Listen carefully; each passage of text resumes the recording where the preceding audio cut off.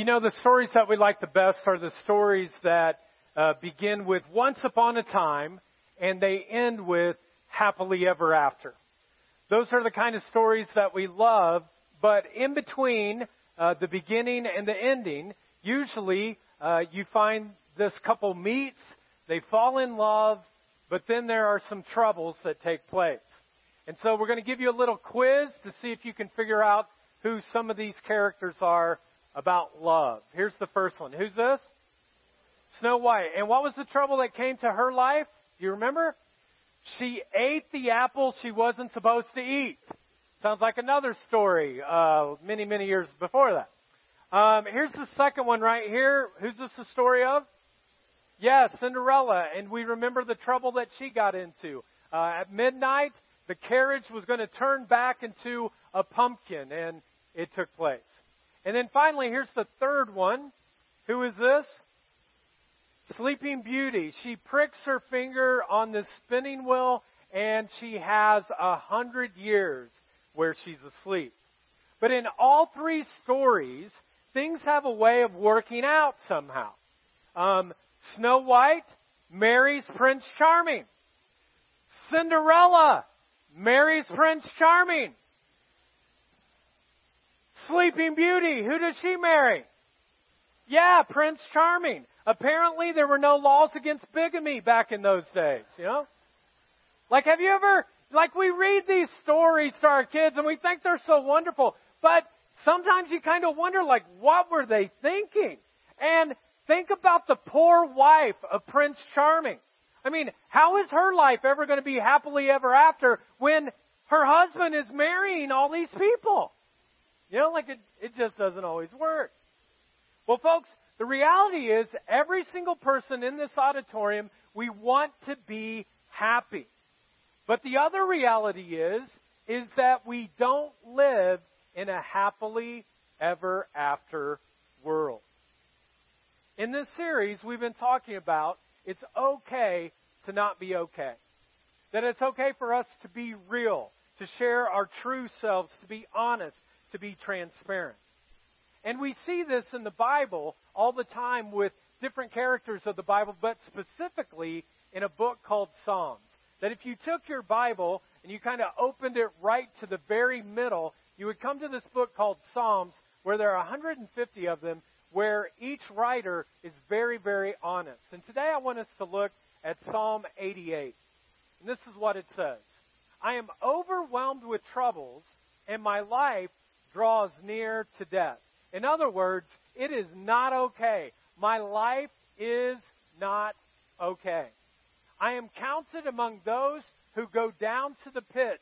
I am like one without strength. And so you get this sense that things are not going well. And now the writer does even something more amazing, is that he actually starts to blame God. And this is what he says. You, God, have put me in the lowest pit.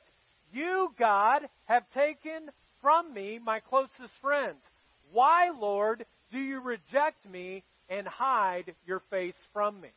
And throughout this whole psalm, there's this very honest person talking about my life is not okay, and it's mainly your fault, God. And then he goes on to conclude with these words. You, God, have taken me from my friends and my neighbors. Darkness is my closest friend. Now, each week we try to do a good job of creating the best experience for you. And when Caleb picks out songs, we never tell him, pick out a song that will say, darkness is my closest friend. We pick happy songs. We want you to leave happy. And as I was thinking about it, that, if you look at all of the different songs in our culture, there aren't very many that talk about darkness is my closest friend, except one by Simon and Garfunkel. Do you know the words? Hello, darkness, my old friend. I've come to what? To talk to you again. And sure, throughout this song, he talks about the sounds of silence. That silence is around us, and the things in our life are silent, But sometimes those things in life that are silent, that we don't say out loud, they resonate greatly with our spirit. You know, sometimes the sounds of silence ask questions like this. How come, God? Why me? Why does this have to happen this way? You see, in this series, It's Okay to Not Be Okay, we've been challenged to say, let's be real. Let's be raw. Let's not pretend. Let's actually be who you are or what you're going through. And today we're going to talk about some disappointment and pain and maybe even some hurt as it relates to marriage and separation and divorce and singleness. I was thinking about it, and I was thinking about different people in my life that are going through stuff right now, and I think about a buddy of mine who his wife recently came to him and said, I'm leaving you. And now he deals with that struggle. I'm thinking about a woman who found out that her husband, who she'd been married to for close to 2 decades, has been having an affair with him from the very beginning. And now she's going through that pain.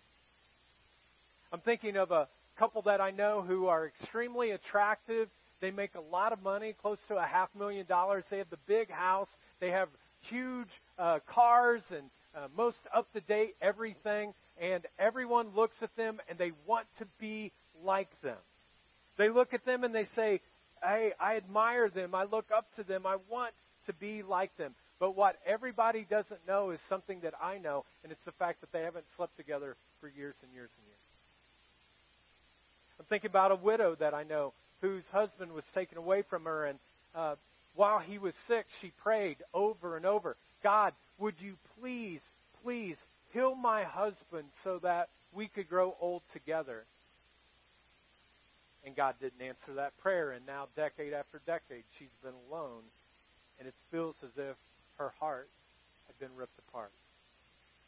Thinking about a couple of little kids that I remember being in their room, and they said, hey, we want to pray. And they started to pray. And they started praying, God, would you bring our mommy and daddy back together? And God didn't answer that prayer. And their parents got divorced, and they've dealt with that. I remember a woman who came to church every single Sunday. And every Sunday she would pray, God, would you help my husband to actually turn to you, that we could be a family that was committed to you. And she prayed this over and over again, but God never answered her prayer. You know, folks, I want to tell you that whatever it is that you're going through, that maybe you've been trying to hide, whatever it is, whatever your hurt, whatever your disappointment that you have around marriage or separation or divorce or your singleness or widowhood, whatever it is, it's okay for you to not be okay. Now, maybe for some of you, when I read those categories, you're like, well, that doesn't fit me at all. Maybe you're married and you're like, my life is great. You are happier with your spouse every day than the day before. You have never had any marital disappointment. Your sexual life is so amazing that it feels like you're on a gallop on... this is not going to be good because I just messed it up.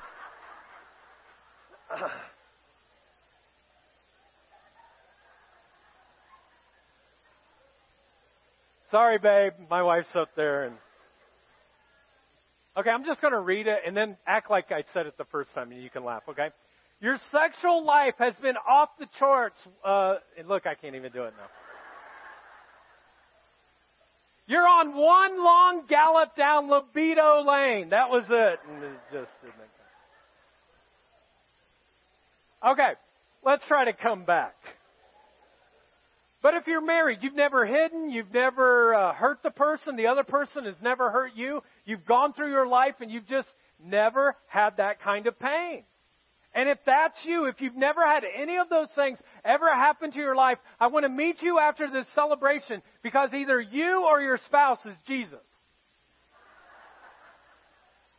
And I'm pretty sure he was single, so that's not it.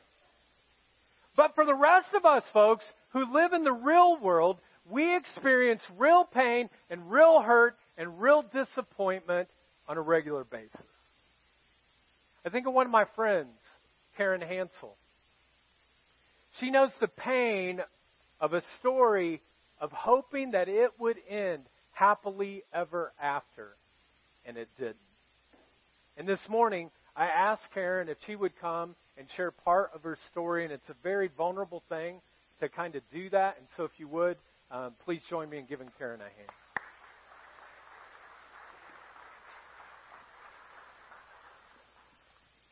As a young girl, I would put an old lace tablecloth on my head and pretend it was my veil, and I dreamed of being a bride. And as I grew, I dreamed of being a wife and a mother. And as a teenager, I thought marriage could be beautiful. I knew it wasn't perfect, but I thought with God at the middle and the center of our marriage that it would work. Today, I believe that marriage is sacred and beautiful. I believe that it is God's way, and I believe that God hates divorce. Yet, I was divorced. Here's my story. I was married at the age of 21. It was a beautiful wedding. I wore a long cathedral-length train on my white, beautiful dress and a long veil. My cousins sang at my wedding. One of the songs they sang was "I Will Be Here" by Stephen Curtis Chapman. And some of the words, the lyrics in that song say, if in the dark you lose sight of love, hold my hand and have no fear," and to unravel. I was married to my ex-husband for 14 years. Early in the marriage, I discovered that things weren't as they seemed, and I realized that I was part of an emotionally abusive marriage. I kept going, I prayed, and I begged God to change my ex-husband. I begged him to make me a better wife, to do whatever needed to be done to make the marriage work. I needed a miracle. I had 2 children, and divorce was the worst thing that could happen to them, right? That's what everyone says. And for the most part, I didn't tell people what was going on. I didn't tell them about my pain and hurt. I was ashamed and I was embarrassed. Why couldn't I make this work? I remember sitting on my couch after being married 7 years, bawling my eyes out, thinking, this is my life, this is my marriage. But I stayed. I thought it was the right thing to do. I had grown up in a family and an extended family and in a church where the only reason you should get divorced was for infidelity. I thought my family wouldn't understand and my church wouldn't understand, so I kept going. I read marriage books and I prayed. I tried to be a better wife, but things only continued to get worse. The emotional abuse continued, and now my children were falling subject to emotional abuse. I tried Christian counseling more than once, and most of that time I went alone. I continued to beg God, and I went to the leaders of my church for help. I separated from my ex-husband, and then I went back because the church wanted me to go back. The pain and anxiety was so bad that I had to go on an antidepressant. And I asked God why. Why isn't my marriage better? I had been a Christian since I was a child, and I knew God loved me. I just didn't know if He loved me as much as He loves other people. Was He punishing me for something? Was He mad at me? Was I not praying enough or correctly? Did I not have enough faith? Divorce is wrong, and I will be sinning if I leave my husband. Some of my family didn't agree with me wanting to leave the marriage, and it was a very dark and painful time. But I kept praying, and I kept seeking God. God sent a Christian friend, not from my church, and God opened my mom's eyes to the pain and the abuse. And both of these women were a support to me. I read God's Word and meditated on Scripture. And one day I was reading a devotional by Sherry Rose Shepherd. And she says in that devotional that if you continue in an emotionally abusive relationship, you are no longer a victim, you are a volunteer. And I said, wow. And I said, I finally know that I have to leave this toxic relationship. It was a decision that I had to make without the support of my church. And I was breaking the promise that I had made to God and my friends and my family on my wedding day. but it was a decision that I made between God and myself. And it's okay to not be okay. My divorce was a dark time for me and very painful. But God never left me. In fact, He carried me. He wasn't angry at me. And He showed me that I can't change someone else. He showed me that He didn't want me to live in a life of abuse. And He showed me a love that is greater, richer, deeper, and more beautiful than I ever knew. Now I know that God loves me no matter what. He has great plans for me. They may not be the plans that I envisioned, but they are beautiful and amazing. God gave me a new home and a new church, and my children were okay. I hadn't ruined their lives with divorce. And God blessed me beyond my wildest dreams when He brought my current husband into my life. My faith grew deeper and stronger as a result of depending completely and solely on Christ. I still believe in marriage. I still believe it is the best. And God loves me, and He loves you more than you can imagine. My life verse has become Ephesians 3:20. Now to Him who is able to do immeasurably more than all we ask and imagine, according to His power and work that is within us.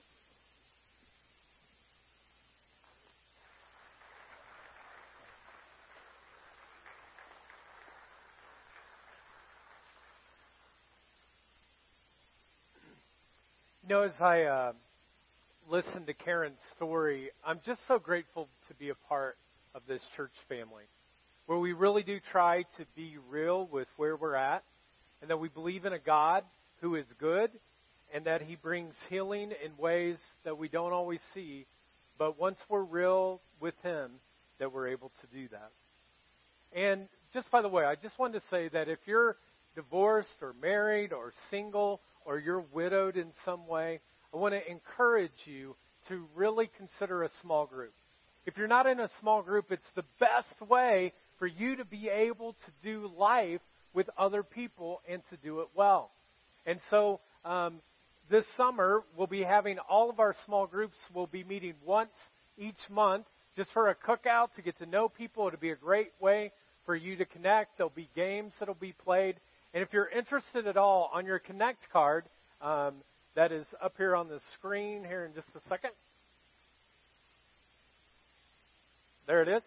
If you just check the upper right-hand corner, that will help us know that you're interested.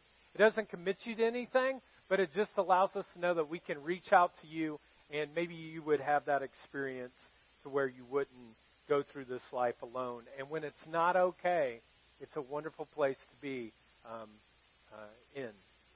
Now, for the rest of our time, what I simply want to do is go through some kind of statements on marriage and singleness that we talk about in our culture, and often we talk in the church as well. And here's the first one.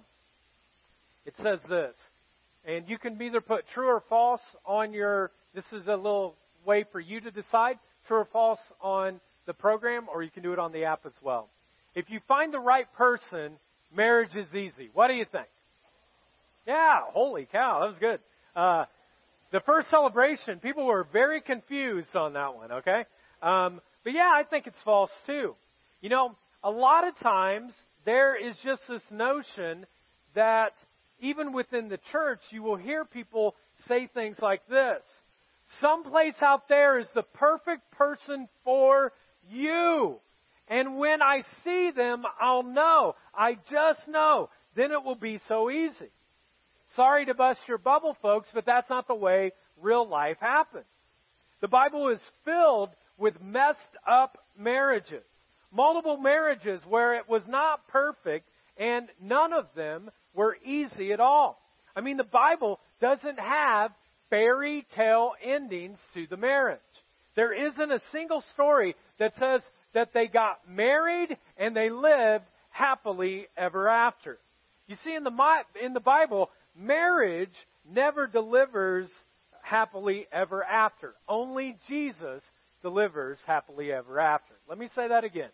Marriage never delivers happily ever after. Only Jesus delivers happily ever after. Now, our culture will tell you, in almost every single romantic comedy that you ever watch, will tell you something like this. If we go to the next slide. Marriage does not exist to make you happy. It exists to make you like Jesus. Now, our culture says marriage exists to make you happy. I'm telling you, folks, it doesn't. It does not exist to make you happy. It exists to make you more like Jesus. It exists to rub off the sand that is on the edges and that is a struggle. Marriage allows you to look more and more like who God wants you to be. It's the best spiritual formation that I know to help your marriage. And it happens with singleness as well, and we'll talk about that in a moment. But let me just say to all of you married folks, if you are married, when you got married, the one thing that you didn't realize, but you know now, is that that person that you love is a sinner. That more than any other thing that defines who they are a sinner. So if you would, I'd like you to turn to the person beside you, whether you're married to them or not, and smile real nicely. Just smile at them, and then go, "You're a sinner." Okay? Okay, no commentary. No commentary. Just the words. All right. Well, Paul, the guy who wrote close to half of the New Testament, wrote to one of his churches, and he started it out by saying this. When Christ, your real life, remember, shows up again, in other words, Jesus is going to come back again. And when He does, you'll show up to the real you, the glorious you. In other words, Paul is saying that there are two yous. Now, that doesn't mean that you have a multiple personality, okay? Although some of you, we wonder sometimes, okay? But he's not saying that.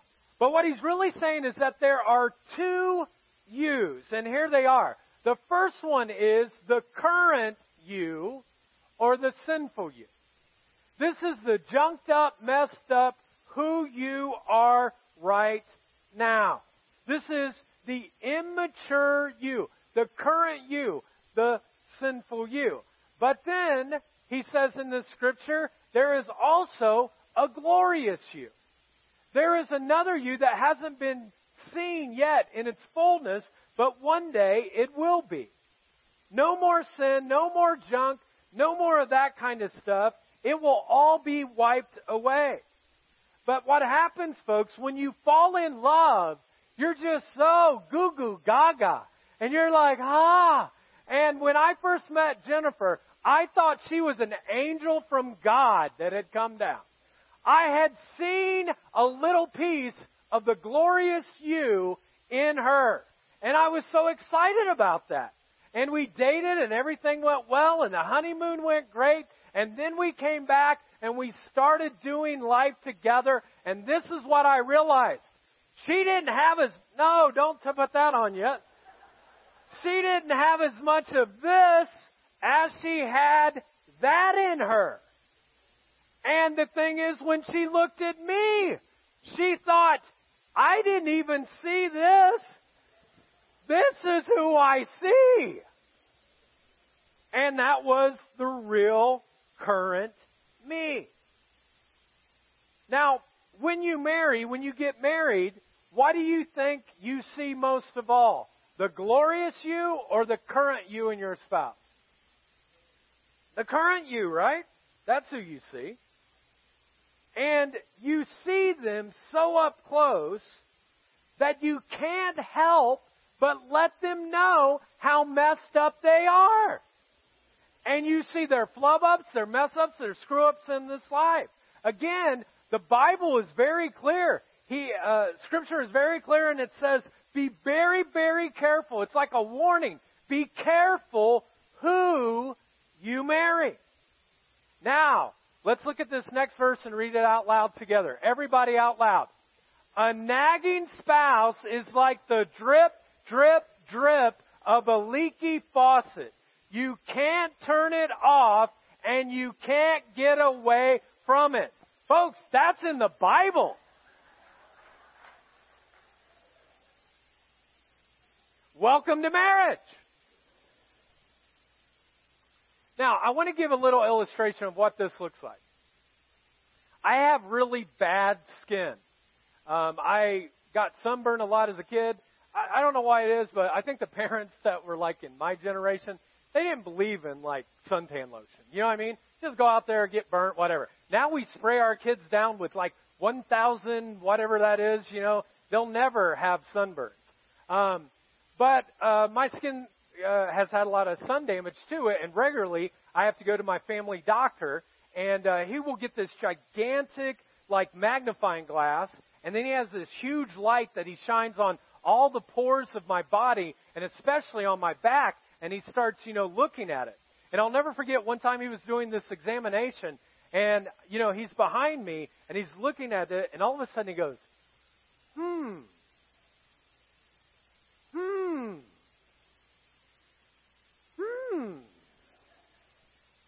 And when he did that, I haven't told him this yet, but I want to tell him now, my anxiety went through the roof.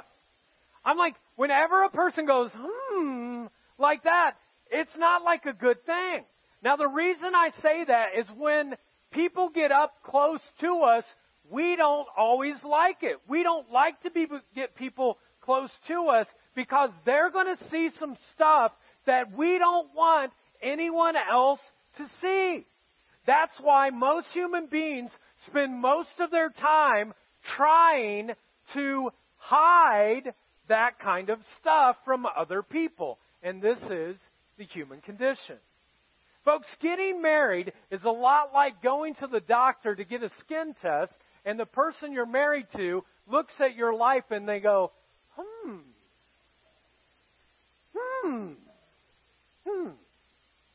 Because that person knows something about you that other people don't see. You can be anxious. You can be greedy. You can be selfish. You can be lazy. You can be opinionated. You can talk a whole lot. Sometimes you don't talk at all. You can be resentful. You can judge. You can want to be the center of attention of every room. And they can see that because they are the closest to you. And you can't hide it. Like a leaky faucet, you can't turn it off. You can't get away from it. And that's the current you. And that's the glorious you that God wants to work in.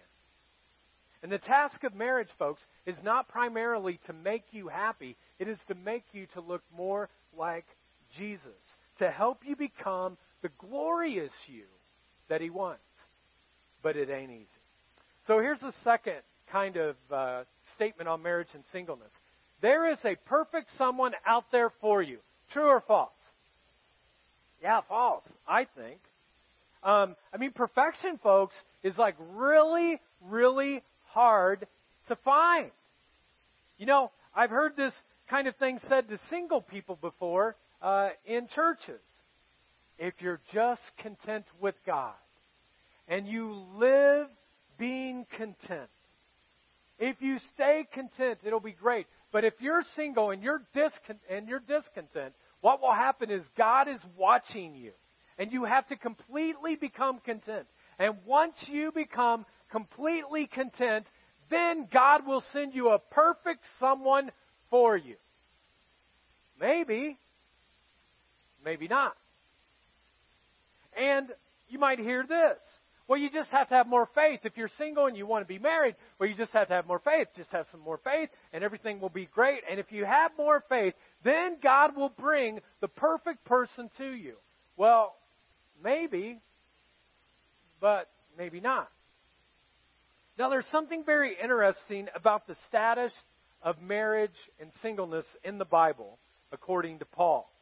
He's talking about marriage when he says this. Are you married? Do not look. Oh, are you unmarried? Do not look for a wife. Think about that. Are you unmarried? Yeah, I am. Well, don't get married. Really? Paul said that? But if you do marry, you have not sinned. And if a virgin marries, she has not sinned. But those who marry will face how many? Many what? Those who are married will face what? Many troubles in this life, and I want to spare you this. And then it goes on to say, what I mean is that the time is short, for this world in its present form is passing away. Now what's going on here? Like, has Paul just had a really bad day? He's like, I'm just going to tell people don't even get married. Like, if you're unmarried, just stay that way. What's this about? Well, one thing that I found is that Christianity, when it first started, did something that was counterculture to the day. And it's still counterculture today. Christianity actually says that being single is an honorable way to live. Maybe even the most noble way to live. But if you look at other religions, what you find is that's not the case. And we find it in their leaders. Buddha was married. Confucius was married. Muhammad was married 13 times. Solomon in the Old Testament was married to 1,000 women, both concubines and his wives. But when the rise of Christianity came, this is what we found. Jesus was what? He's single. And Paul, the guy who wrote close to half of the New Testament, most scholars believe he was what? Single. Christianity does not idolize marriage like other religions do.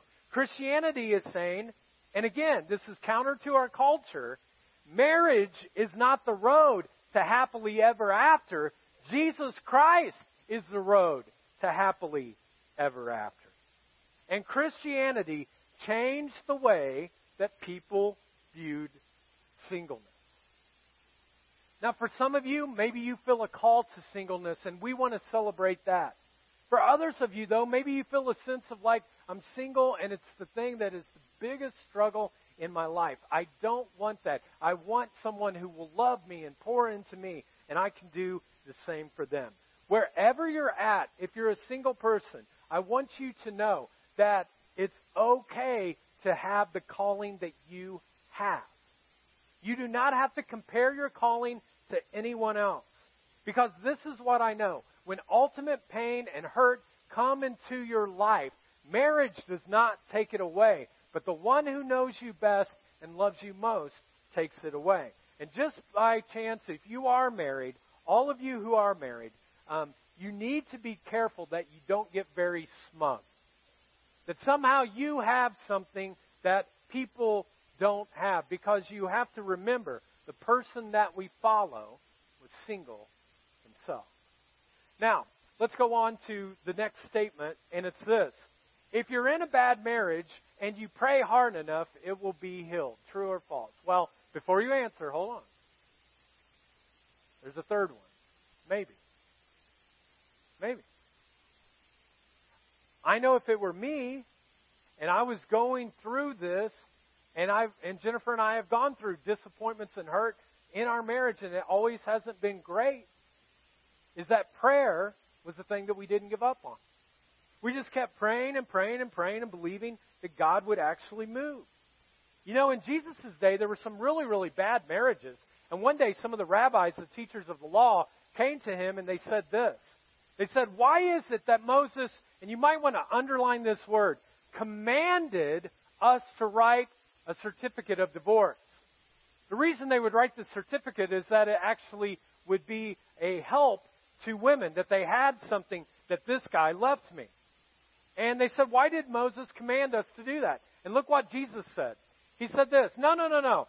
Moses, what's that word? Permitted. Now, is there a difference between permitted and commanded?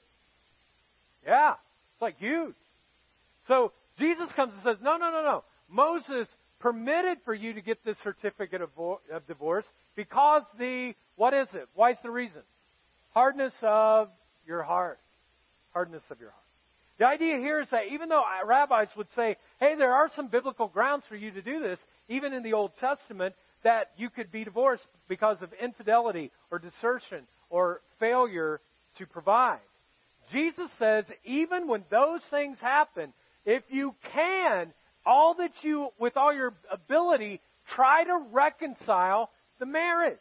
you ought to try to heal up the marriage. No, I have to tell you, I have seen marriages here in the jar where people had thrown in the towel, that people saw it as a lifeless relationship, and there was healing that took place. Because God can do that, and God does do that.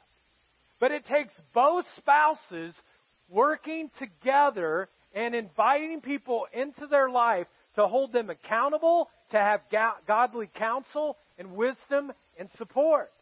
However, there are many times that what happens is one of the two spouses has such a hardness of their heart and they become stubborn that they don't want to repent. They don't want to do anything that would say that they're at fault with anything whatsoever. And when that happens, divorce often comes. And let me just say this, that if you are a divorced person and you're here today, I want you to know this, that you are not beyond God's love. You are not beyond His forgiveness. You are not beyond His redemption. And sometimes what happens is the church gets really weird about this, and they do stuff that is weird. Ruth Graham, who was the wife of Billy Graham, the great evangelist, talked about the struggles that she had in her own marriage with Billy. And said, it was many disappointments, and he hurt me, and there was pain, and there was struggle. And someone asked her, said, well, did you ever consider divorcing him? And this was her response. She said, I never considered divorce, but I did think of murder several times.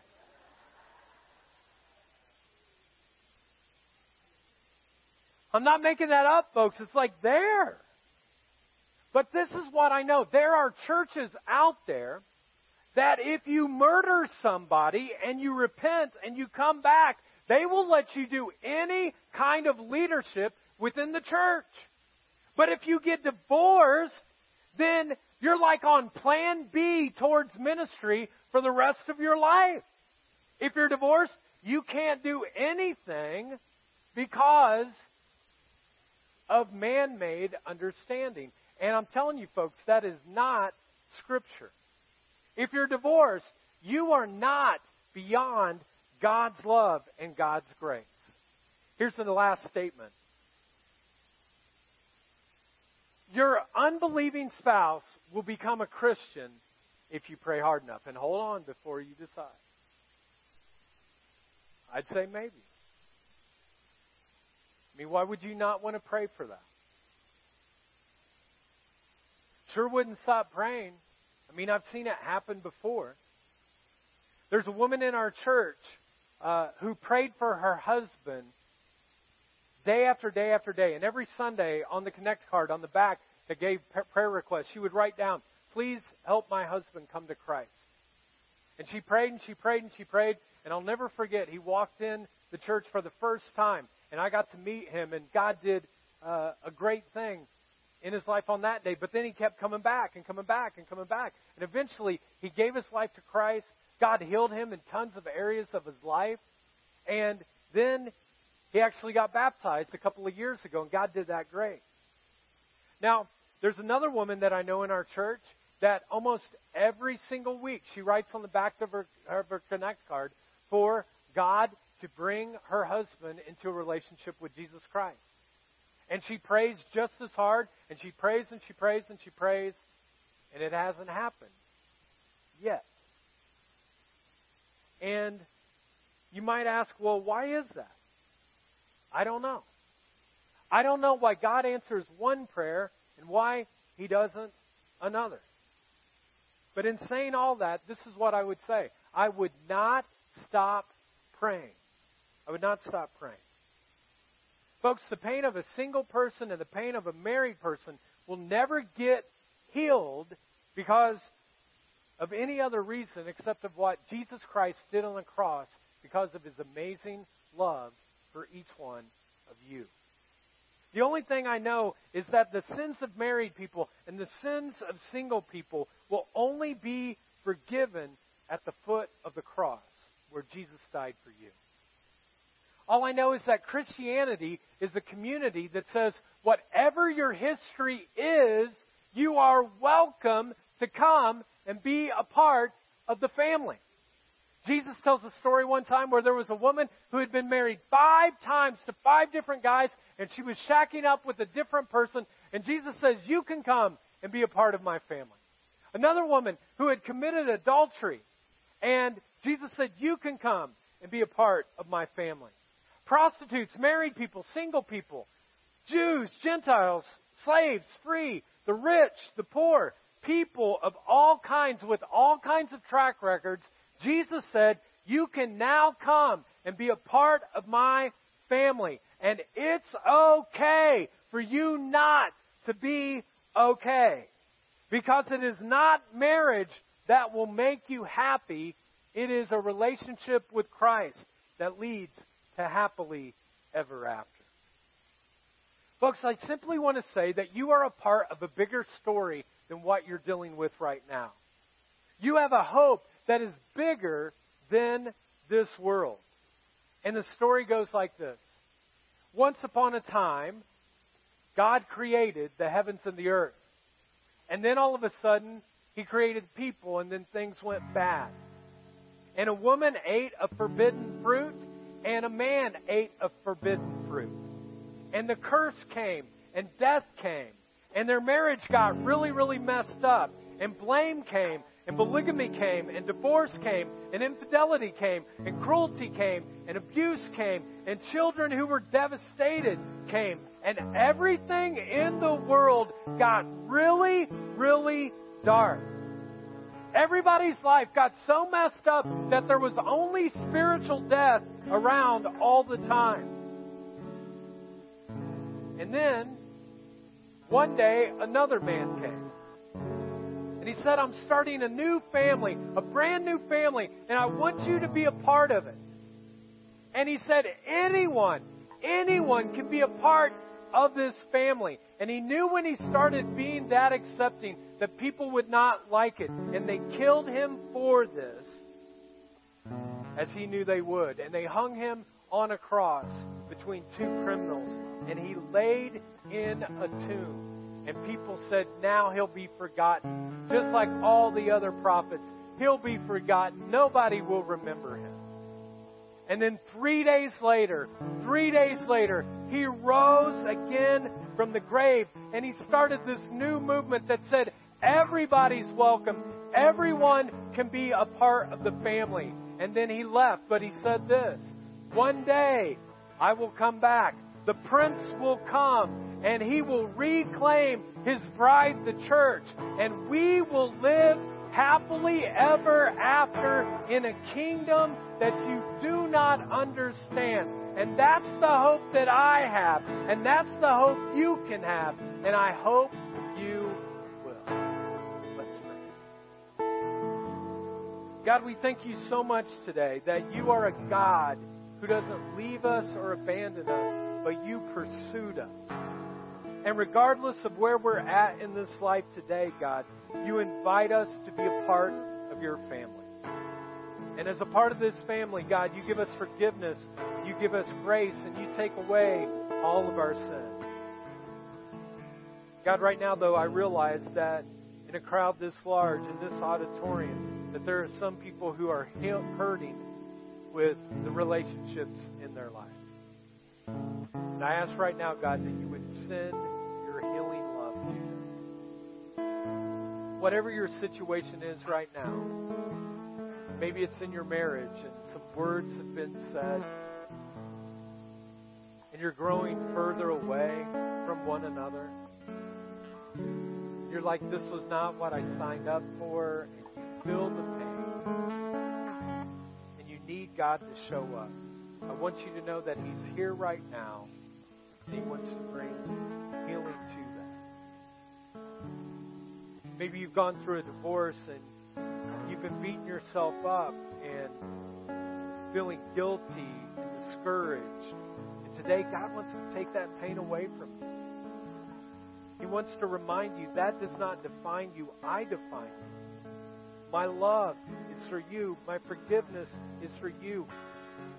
Walk away from the past. Quit looking in the rearview mirror and go forward. And I'll show you a different way. Maybe you're single today. Single by choice, single by divorce, single by the death of a spouse, and you're struggling today and you're single, I want you to know that Jesus was single. He knows what you're going through, and He's right there with you and for you, and He doesn't walk away. And maybe right now you're just dealing with some unanswered prayer in your life. You've prayed and you've prayed and you've prayed and you've prayed, and nothing has changed. I just want to encourage you, hang in there. Don't let go. Don't give up. God is close. God is near. God is working all things together for a good that you don't see right now. Now, maybe the reality is that the person that you're most distant from right now is God Himself. You've never made a commitment to Him. Maybe this is the first time you're at church, or you're kind of drifted back. You've been trying to find hope in so many other things. But the ultimate hope, I'm telling you, it's not in singleness, it's not in marriage, but your ultimate hope is in Him. So if today you're ready to surrender to the one who loves you most, if you're ready to say, I need His forgiveness, I need His grace, I need His love, I need Him in my life, I need His presence, I need a relationship with God. If you're ready to turn away from your sin and turn toward God, if you're ready today to say, I want to invite Him into my life, I invite you to repeat this prayer after me. And it's not just a prayer that we pray by ourselves. No one prays alone here at the Jar. We pray in community. So I invite you to simply pray after me. Heavenly Father, today I give my life completely to You. Jesus, save me from my sins. Make me brand new. I believe You died and rose again so I could live with You. Fill me with Your Holy Spirit so I could know You, serve You, and follow You for the rest of my life. My life is not my own. Today I give it to You. Thank You for new life. Now You have mine. In Jesus' name I pray.